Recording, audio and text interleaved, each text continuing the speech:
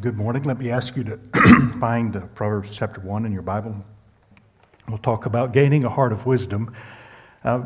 So there come times in each of our lives when we have a moment of clarity. That's some point at which we realize something new. We realize maybe what is the next step of something we've been wrestling with. Maybe we realize we've been going a wrong direction and something needs to change. But there is that moment of clarity. It's happened to, I dare say, to all of us at one time or another. Well, there was a moment like that for a man named Adoniram Judson. That happy guy there's a portrait of him, not a selfie. He was born in 1788 in the U.S. He was raised by strict Christian parents. He attended what is now Brown University, which, incidentally, if you remember the Millers, this is where Bill Miller studied, a couple of hundred years after Judson, but still, same university. He finished at age 19 at the top of his class. So, smart guy, right? But the prevailing wisdom of Judson's day was religious skepticism. And through the influence of his best friend, another student named Jacob Eames, Judson abandoned the faith of his parents. Now, following university, Judson tried acting, but that did not work out. So he was returning home. He stopped for the night at an inn. The innkeeper said, "I have one room left, but in the next room you need to know that there's a man who is dying." And so Judson thought about it, but he said, I'll take the room. So he's in the room. Through the course of the night, he could hear the groans of the dying man, who was obviously in a great deal of pain. He could hear the footsteps of the innkeeper and his wife in and out as they were providing care to him in those last hours. Of course, that made it difficult to sleep, and as he's laying there and he's thinking about that, his thoughts turn to dying and to death and to eternity, and he wonders about the man in the next room. He says, and he's thinking in light of the way he was raised, and he thinks, is this man ready to die? Is he ready to step into eternity? Is he ready to meet God? And then his thoughts turn to himself. He says, but am I ready to die? Am I ready to meet God? Am I ready for eternity? Then it's just like he just sort of laughed to himself, and he thought, what am I thinking? What would Jacob Eames think? What would he say to me now if he knew I was thinking about life and death and eternity? This is nonsense. And he went off to sleep. Next morning, he's talking to the innkeeper, and he asked how it went with the man in the next room. And the innkeeper said, well, he did die in the course of the night. And Judson said, well, that's a shame, but do you know who he was? And the innkeeper said, he was actually a student from the college. His name was Jacob Eames.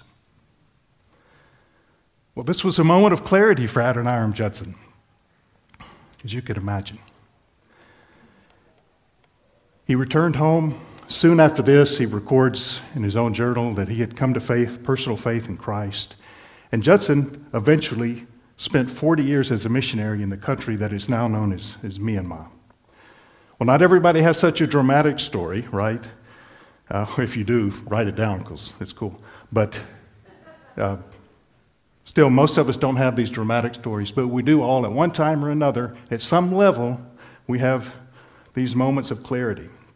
And I hope today our exploration of Proverbs will lead us to one of those moments as well, because what we have are two options. It's like we're at a fork in the road, and we have two options set before us. At the latter part of chapter 1, we have Lady Wisdom, who warns us against the perils of rejecting wisdom. Then in chapter 2, we have a father who encourages his son by setting before him the rewards of pursuing wisdom. So let's take a look. We'll start at chapter 20 of Proverbs 1. But first, we realize we're introduced to this figure called Lady Wisdom. So who is she? Well, we'll meet her 2 or 3 times in our exploration of Proverbs, God willing. But for now, just understand this is a literary device like we saw last week with the father-son conversation. She is wisdom personified, okay? Now, it may be helpful to you because of the way she describes herself and the way she speaks. You think she's more than she appears. Well, again, it's a literary device. She is wisdom personified, but this is how it's helpful for me to understand her role and who she is. You understand, if you've read the Old Testament, that as Israel departed farther and farther from their relationship with God, that God sent prophets to them to call them back to their covenant relationship. God had made a covenant with Israel through Moses, and as Israel disobeyed, got farther and farther into idolatry, he sent prophets. and that's about the latter half of the Old Testament, is those messages. They often began their messages with, "Thus says the Lord," calling them back to that covenant that we find in the first 5 books, especially in Exodus, Leviticus, Numbers, Deuteronomy. So the last 4 of the first 5 books. So the prophets spoke on God's behalf. To reject their message was to reject God. Okay, the messenger was secondary. What was ultimate was what God was saying. So we might think of wisdom in a similar way as a prophet, or in this case, in this context, a prophetess, but not of God's covenant with Israel, but with a particular people, but of God's covenant with creation. And this we see hints of in the first 11 chapters of Genesis, that there is a relationship between God and all of creation, and wisdom calls us back to that. Now, it's not like the prophets that say, "Thus says the Lord," and it's not like the law that says, "You shall not." The law says, "You shall not steal." Well, wisdom doesn't say, "You shall not steal." Wisdom says things like, "Ill-gotten gains do not profit." So, same point is across, but it's said differently. It's more of an observation than a command pronounced. But the point is very similar. But this is why I believe when we read the Proverbs, we find more emphasis on creation than law. And it's why sometimes when you read the Proverbs, even people who don't follow Jesus read the Proverbs and they say, "Oh, yeah, that makes sense." It's because it has such a broad creational type appeal. Anyone in the image of God can resonate with so much of what's in the Proverbs. And also why I think we find people who, even though they don't follow Jesus, because of the image of God, because of common grace, they display and they demonstrate some of the characteristics that wisdom calls us to. So, with that bit of background on who Lady Wisdom is, let's look more closely at her words, and this is quite a long passage we're looking at, so we'll break it in smaller pieces as we go. So, in verses 20 and 21, we'll see the introduction. It says, out in the open, wisdom calls aloud. She raises her voice in the public square. On top of the wall, she cries out. At the city gate, she makes her speech. So wisdom calls out openly and loudly. She calls aloud. She raises her voice. She cries out. She makes her speech. So if you've been in Prague for more than a month, on the first Wednesday of the month at noon, I see the nods. What do you hear? Well, first you hear, and you hear that about 20 times. In several languages, it's saying something like test of the siren or something like that, right? So, and then you hear the emergency siren. So it's a monthly test of an emergency signal. And it goes out all over the city. We hear it every month. So you can set your watch by it. It's almost unsettling, right? If you're sitting there having a quiet day and then you hear this voice. I talked last week about hearing voices in your head. That's one voice I know we all hear, right? So then you hear the siren. Well, wisdom is like that. It speaks, calls out to everybody. Now, the siren, of course, doesn't expect a response. They're just testing the system. But one of these days, it could happen. There might be a response necessary. But when wisdom calls, it does ask for a response from us. It is calling us to follow something. It's calling us to follow the way God has established creation, the way God has established life to work, even in a fallen world.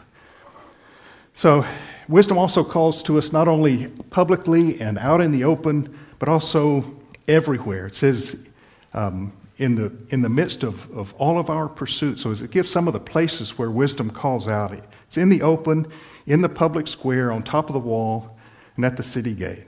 So let me pause for just a second, because verse 21 says that wisdom speaks on top of the wall. You may be using an English version that says at the head of the noisy streets. Now, most of the times if we're using different English translations, the wording is similar, and that's fine, but these really don't seem very similar. Are we dealing with a wall, or are we dealing with noisy streets? Well, the oversimplified answer is that Bible translators use multiple ancient manuscripts for their sources. They were copied by hand originally. Now, of course, they're printed. But sometimes those manuscripts differ at minor points, like here.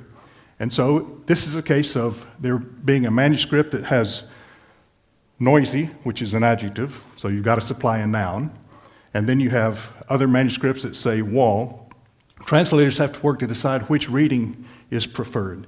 And you'll see that in some of your Bibles, you'll have one of these choices, and I mentioned some versions that make this choice. It was kind of interesting for me preparing this week because this is an older New International Version I've had for a long time, and it says noisy streets. But the New International Version that we're using through Proclaim and online has actually shifted to the top of the wall. So, well, reality is it doesn't make a great deal of difference, okay? But I'll be honest with you, it was confusing for me this week as I was studying. I was looking at this one and then looking online and thinking, wait a minute, I'm missing something. And I realized, okay, dealing with a translator's decision, and that's okay. Reality is, whichever one you have, the point is that wisdom seeks us. Wisdom calls out to us in the midst of our daily pursuits. In the marketplace where we are getting what we need for life, along the noisy streets where we are just pressed on a mission out to do something, get what we need, in relationship where friends meet, in the marketplace, at the coffee shop, at the magistrati, and the pubs and clubs and parks and everywhere else, at the city gate where decisions are made, wisdom calls out in voices large and small, because there is always that call for us to do what is right, for us to do what pleases the Lord, for us to follow an established order that God has ordained in creation. So in verse 22, what we see is that yes, wisdom calls out to us, wisdom seeks us, but we often miss the call of wisdom because of misplaced affections. He says in verse 22, "How long will you who are simple love your simple ways? How long will mockers delight in mockery and fools hate knowledge?" So her rebuke is aimed at the simple, that is, those who are capable of learning, unless they are complacent in their ignorance. The mocker, this is not ignorance or indifference, but a value judgment. The mocker presumes he knows better, and by mocking, he makes a value judgment. He presumes to devalue what he mocks, and that makes him feel powerful. And then the fools are those who have willfully and consciously rejected wisdom. Now let's notice their problem is not what they don't know, but why they don't know it. It is because of warped, misplaced affections. They love their simple ways. It's not just that they're simple, they love their simple ways. It's not just that they mock, they delight in mockery. And it's not just that they are indifferent toward knowledge, they hate knowledge. This is a heart problem, it's not a head problem. And that's the problem we have as well. Our problem is not so much what we don't know, but why we don't know it. Our problem is with what we love. It's with what we want and what drives us. Our affections are naturally misplaced. You are not just a brain on a stick that needs new information. You are a creature that is made to worship. You are a creature that is made for faith, hope, and love. And the reality is, apart from the grace of God, faith, hope, and love, while everyone trusts and everyone hopes and everyone loves, all of those, apart from the grace of God, are misplaced and in some way or another focused on ourselves. In some way or another, we find our faith, hope, and love focused on ourselves, and wisdom calls us away from that, calls us to put our faith, hope, and love in the Lord himself. So, wisdom calls everybody to repentance. We see this in verse 23. She says, "Repent at my rebuke, and I will pour out my thoughts to you. I will make known to you my teachings." Now, sometimes repentance is confused with doing penance. This is in which a sinner does a religious act in order to demonstrate their sorrow for something they've done. But biblically, repentance is a change of mind that leads to a change of behavior. It's a turning point from a New Testament vantage point. It is turning from ourselves, our sin, to follow Christ. So true repentance means a change of heart, a regret for past sin, and a desire and intention to change, to do what is right, to obey the Lord. And this leads to a change in behavior. So to gain a heart of wisdom, the first thing we need to do is repent. And if we do, wisdom pours out her heart and thoughts, literally her spirit and her words on us. God, as we've seen in James 1, God generously and joyfully gives us wisdom without rebuking us. And then in verses 24 and 25, we see that if we reject wisdom, which unfortunately most people do, we experience the consequences. Since you refuse to listen when I call, no one pays attention when I stretch out my hand, since you disregard all my advice and do not accept my rebuke. So these words, refuse, not paying attention, disregarding, not accepting, these all describe various responses that range from indifference to hostility. But it's not enough to just not be hostile. God is calling you not to just not make war with wisdom, but to embrace it, to repent of misplaced faith, hope, and love. So the rejection of wisdom brings consequences. Now, the consequences of this rejection are severe, and that reflects the value of wisdom, the worth of wisdom. You know, if I say something to you, you can accept it or reject it. But what's important is if what I am saying is biblical and true, it is not me that you're rejecting. It's God. Not that I am this enormous prophet. It's just I'm seeking to be faithful to God's word. And to the extent that I'm faithful to God's word, if you reject God's word, you're rejecting him. My role in this is minimal. But that's what wisdom is saying to us. Rejecting wisdom is in effect rejecting God. And so we find consequences that measure the worth of what is being rejected. In verse 26, I in turn will laugh when disaster strikes you. I will mock when calamity overtakes you. When calamity overtakes you like a storm, when disaster sweeps over you like a whirlwind, when distress and trouble overwhelm you, then they will call to me, but I will not answer. They will look for me, but they will not find me, since they hated knowledge and did not choose to fear the Lord. Since they would not accept my advice and spurned my rebuke, they will eat the fruit of their ways and be filled with the fruit of their schemes. So here's disaster and calamity and distress and trouble, the consequences of rejecting wisdom. But then there is disdain by wisdom. It says in verse 26, this response is in turn, this is the appropriate, the fitting response because of the worth and value of wisdom, because wisdom speaks in this context for God himself. And so, yes, it sounds heartless, but it's the appropriate response to the sheer absurdity of rejecting wisdom, of rejecting a person of supreme worth. And then there is the deaf ear from wisdom. Wisdom won't answer because now what's happening is it says they're calling out for wisdom, but don't see this as prayer. See this as, oh, I'm in trouble. I need a way out. They're not calling to God for wisdom. They're just wanting a way out of trouble. They're not looking at the real fruit of their ways or examining their hearts. So here's the lesson to be learned in verses 32 and 33. For the waywardness of the simple will kill them. The complacency of fools will destroy them, but whoever listens to me will live in safety and be at ease without the fear of harm. So he warns us against waywardness.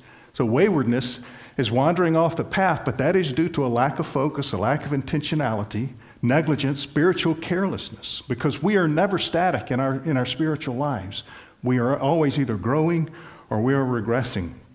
So we dare not allow ourselves to wander off the path by spiritual negligence or carelessness. But then there is complacency, and this is self-satisfaction and pride, self-sufficiency, the idea that I am enough, I don't need wisdom, I don't need God, I can manage this just fine without God. And you will have the fruit of those attitudes. The contrast, listening to wisdom brings safety and a sense of security, but this doesn't mean that wise people never have calamity or misfortune. In fact, what happens is these things, like we saw if you recall, I know you recall every word that drips from my mouth, but I mentioned a quote from John Piper last week that said that God takes every calamity, every setback, every misfortune, every disappointment, and strips it of its destructive power in order to enlarge our joy in God. And that's what we see happening here, is that we may have the similar calamities and misfortunes as those who do not follow Christ, but the difference, because our hearts have been changed, is God uses those to draw us closer to him. Just like Jesus said in Matthew chapter 7, he says, therefore, everyone who hears these words of mine and puts them into practice is like a wise man. Well, how about that? It's like Jesus read the Proverbs, who built his house on the rock. The rains came, the streams rose, the wind beat against it. See, everything's coming from every direction, right? Yet it did not fall because it had its foundation on the rock. But everyone who hears these words of mine and does not put them into practice is like a foolish man who built his house on sand. Same thing happens. Rain came down, streams rose up, winds blow and beat against it, and that house fell with a great crash. So the difference between wisdom and folly, from a New Testament perspective, it is obedience to Jesus. It is humbling ourselves before him. So that's the warning against the perils of rejecting wisdom. It is a call to repentance, but repentance is turning from something. But you can't turn from something without turning to something. And that's what we see in chapter 2. We see the second father-son exhortation as the father tells his son about the rewards of pursuing wisdom. So he says in the first 4 verses of chapter 2, "My son, if you accept my words and store up my commands within you, turning your ear to wisdom, applying your heart to understanding, indeed, if you call out for insight and cry aloud for understanding, and if you look for it as silver and search for it as hidden treasure," big ifs, we got to wait for the then, the promise, but here are the conditions. These verses emphasize 3 things that have to be part of our pursuit of wisdom, okay? First is our attitude toward godly wisdom, which again, we've seen wisdom is speaking on God's behalf, so this is anything God says. This, I think, by extension applies to all of Scripture. This means a humble, receptive attitude to God's word and to learning really from all of life. Just to have this humble attitude, whatever happens, to say, "God, what are you teaching me?" Okay. Everything happens. It happens with a purpose and for a reason, and God intends to use it to teach us and to deepen our joy in him. So what this looks like in terms of our attitude toward the word, there is first an acceptance. This speaks of receiving God's word as true and authoritative. We store it up. Other translations say treasure it. This speaks of an affection, a delight in God's word. That's in contrast to the delight and mockery that we saw in chapter 1. I don't know about you. When I came to Christ as a university student, I had a hunger for God's word that I simply did not have days before that. It puzzled even me. It's like, why? This book used to just bore me to tears. And now I cannot wait to put down my engineering books and pick up the Word of God. It's crazy. And that persists to this day. My heart hungers for God's Word day by day. Not every day, to be honest and transparent, but I seek for it to be the first thing I do in the morning, and the last thing I do at night is to expose my heart to God's Word, and often through the course of the day. And I do have a day job, so, it's not like I'd sit around reading the Bible all day. But then he says you turn your ear to wisdom. So this is listening, but listening with the intent to obey, right? How many of us who are parents have ever said, "Do you hear me?" Okay, we're not asking if our kids' ears work, right? We know the auditory canal is functioning. We're not really asking about, are things working, or the mechanics of hammer, anvil, stirrup, is that what they're called, the eardrum and all of that? No, that's not what we're worried about. We're concerned about their heart and other parts of their body if they don't obey, right? We listen with a view to obedience. And then he talks about applying the heart. And this is meditating, reflecting, allowing the Word of God to change your lives, to shape your words, your choices, your habits, all that you say and think and do. And then the second part of the 3 things that are a part of pursuing wisdom is calling out to God for wisdom. This is prayer. This is in contrast to those who reject the call of wisdom to them. Now we are calling out to God for wisdom. It is in contrast to those who are calling out to wisdom in the moment of trouble, but because they've rejected wisdom, wisdom turns a deaf ear. We don't get a deaf ear this time. God hears, as we've seen in James 1, he loves making us wise. And then we see that searching for wisdom, he says we are to search for it like silver, like a hidden treasure. It's valuable, it's important, it's a priority. This is the heart that seeks wisdom and understanding and insight from God, and it takes time and energy and focus and intentionality. And here is the mystery, right? We read these 2 sections together. End of chapter 1, wisdom seeks us, wisdom calls, it's everywhere. It's like the siren, you can't get away from it. And then it's like as if we turn and listen to wisdom, wisdom disappears, and suddenly wisdom becomes a hidden treasure. It's like, wait a minute, where are you? You were calling and seeking and pursuing me, and now that I'm turned to you, I feel just like a moron. It's like, Where's wisdom? Because wisdom seems to disappear around the corner because that is all part of the process of growing in wisdom. It's kind of like a dance, except, I guess I'm that bad a dancer because Karen does kind of run for me if I want, try. Never mind. I've told you the story of our ballroom dancing lessons. I won't do that again for another few months. It was humiliating for me. We were in Louisiana, and which probably is all I need to say. But the guy we paid for our ballroom dancing lessons, he was a dance instructor and a horse trainer. So it gets worse from there. Anyway, this is our dance with wisdom. Wisdom seeks us out. It pursues us. And yet when we turn, what we find is, well, where is it? Where is wisdom? I hear the voice. What do I do? How do I find wisdom? And that is part of the journey is because we have to, it's literally we have to drop everything and pursue wisdom and realize it is a treasure. It is not just on the ground. God is going to test, I think the Lord will test our resolve, our intent to be wise. And yet he is joyful in giving. So the whole process may be painful for us. It is a joy for God. And I don't mean God is sadistically deriving joy from our misfortune and our adversity. But that is part of a mysterious process. Okay? So it reminds me actually of what happens is God delights in giving wisdom, but he doesn't give us all wisdom at once. He does it over time. He does it through life experiences. And that's why we have to have a humble heart to be learning from Scripture, but also from life itself and look for alignment and all of that. I think about before I got married, I read books. I talked to people who were married. I asked questions. We did premarital counseling. We did everything we could. But 31 years past the wedding, I have learned a lot more about marriage. And, when I was a pastor, I preached on marriage. I was in my first year of marriage, preaching to people who have been married 20 years or more. And, they were gracious. But most of what I preached came from books, And they managed not to laugh when I was being serious, and we all survived. But, now it's like everything I said was true. And even someone who is single doesn't need to be afraid to preach or teach about marriage because it is in the Word of God. So you be faithful to that and you say what's true. But there's something about being seasoned through an experience that adds wisdom to your words. So then verse 5, here's the promise. You'll understand the fear of the Lord and find the knowledge of God.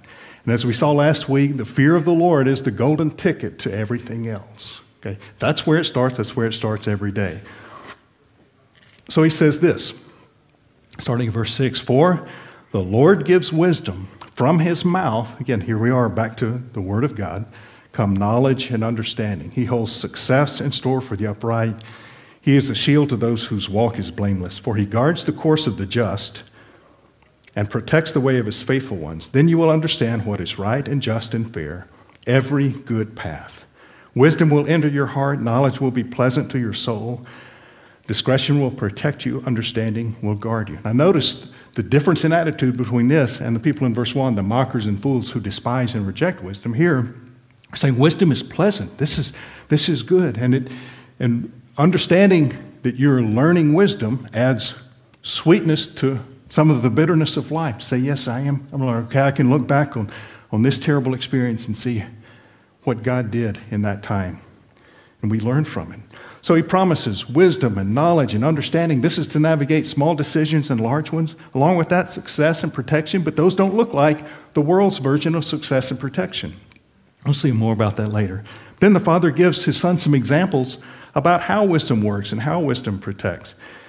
And their first two things are threats from people who have left the path they should be on, and they are heading for destruction, and they will take anyone they can with them. So first, wisdom protects us from wicked men or from the threat of or the enticement of power.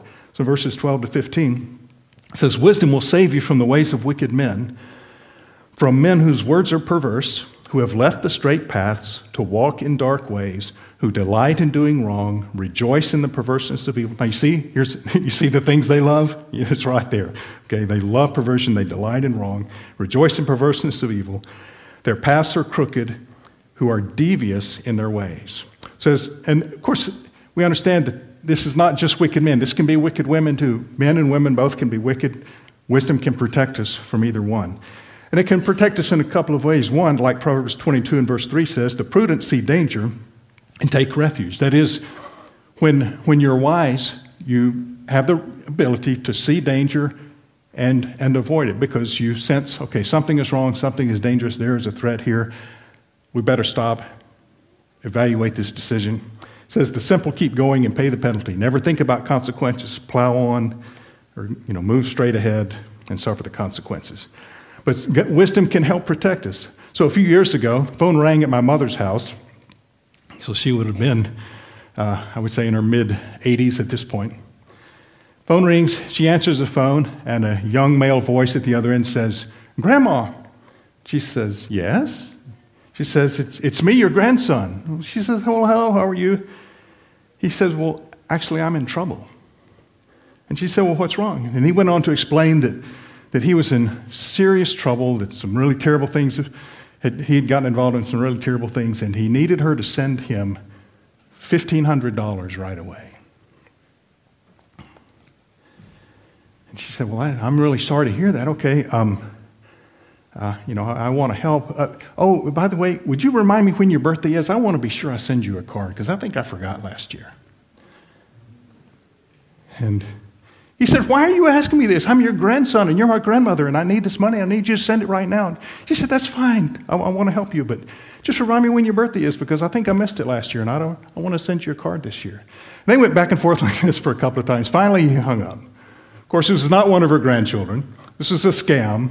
I think God has a special fury for people who take advantage of old people, especially my mom. But when she told me that, I thought, score one for the great generation, right? I mean, this little punk that calls my mama, he doesn't know. Yeah, he has, as we would say in the southern U.S., he has bit off more than he can chew. So that was good. But honestly, we are victimized sometimes. Sometimes the Lord does allow those things to happen. Sometimes we're defrauded and wicked people have some kind of victory over us. But again, we're not meant to live in fear of this. We can trust that God will use this. Even our own poor decisions, God will use those things. And so we're not meant to live in fear, in bondage or paralysis of fear. But understand that depending on wisdom, first can alert us to some dangers. But I think more importantly, I think what the Father is telling the Son here is that wisdom keeps you from becoming this wicked man or this wicked woman. So we read this and we think, well, I'm the good guy. I need protection from the wicked. Yeah, you know what? There's something in you. You have an evil twin, all right? Okay, I do. I have an evil twin. But I need protection from my own heart. I need wisdom so that I don't become the kind of person who's enamored with power and leads others astray through power. Okay? So wisdom works both ways. It's meant to be applied broadly like this. And the second, and we will land the plane quickly here.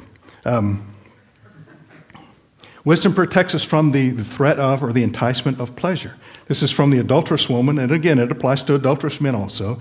Like the wicked man, she's left the path she should be on a path of destruction, will take whoever she can with her. So in verse 16, wisdom will save you from the adulterous woman, from the wayward woman with her seductive words, who has left the partner of her youth, ignored the covenant she made before God. Surely her house leads down to death, and her paths to the spirits of the dead. None who go to her return or attain to the paths of life. Again, wisdom helps us keep perspective. Look beyond the enticement in the moment and not fall into that trap. And wisdom helps us to not become the kind of person who turns others aside through enticement and seduction. So the conclusion, the last three verses, that's the word you're looking for, right? That points us to a third way wisdom helps us. It keeps us in community. In verse 20, he says, "Thus you will walk in the ways of the good and keep to the paths of the righteous. For the upright will live in the land, the blameless will remain in it, but the wicked will be cut off from the land, and the unfaithful torn from it." So as the Father concludes this word, he's challenging his Son to remain in community. Wisdom keeps you in community with the right kind of people, and that is so very important because we're not meant to walk alone. We're meant to walk with others. So choose your friends wisely. I hope you have good friends to whom you can be honest and authentic and real, be thankful for those folks. So we hear the voice of wisdom in all our pursuits. Wisdom calls us to repent, to have a change of heart, to stay in God's word, an attitude of prayer, continually seek Him, and in time, in measure, wisdom will come. We've also heard that wisdom calls us to repent, and in the call of wisdom, you need to hear the call of Jesus to repent as He calls you to Himself, to make Him the object of your faith, your hope, and your love. Wisdom warns us of disaster and calamity and distress and trouble for those who reject it. And you need to know that though Jesus delighted in the fear of the Lord, He willingly suffered calamity and distress and disaster and trouble, what we deserved, through His crucifixion and then followed by the victory of His resurrection. And He makes a promise to you that if you will repent, abandon hope in yourself, turn to Him, put your hope in Him, you will find forgiveness, you will find freedom, you will find life in Him, now and forever. And He will set you on the path to wisdom. So if you want to know more about Jesus, what it means to know Him and follow Him, please see one of us after the service today. Father, thank you for these moments with your word. We confess wisdom is a mystery to us. We hear the call of wisdom. We hear that voice that sometimes tells us that we've failed in some way. We thank you that your voice always leads us to redemption, forgiveness, and freedom. I pray, Father, that you will grant us wisdom, that you'll grant us hearts that are humble, that are attentive to your word, that treasure your word, apply it, prayerfully seek you all day, every day. Grant us the fear of the Lord. Grant us the change of heart. Father, for those today who don't know you, I pray that today would be a moment of clarity for them, that they would put their hope in you, abandoning hope in themselves. So thank you for your goodness to us. Thank you for the gospel. Thank you for Jesus, died and risen, for our faith, hope, and love are in Him, and we pray in His name. Amen.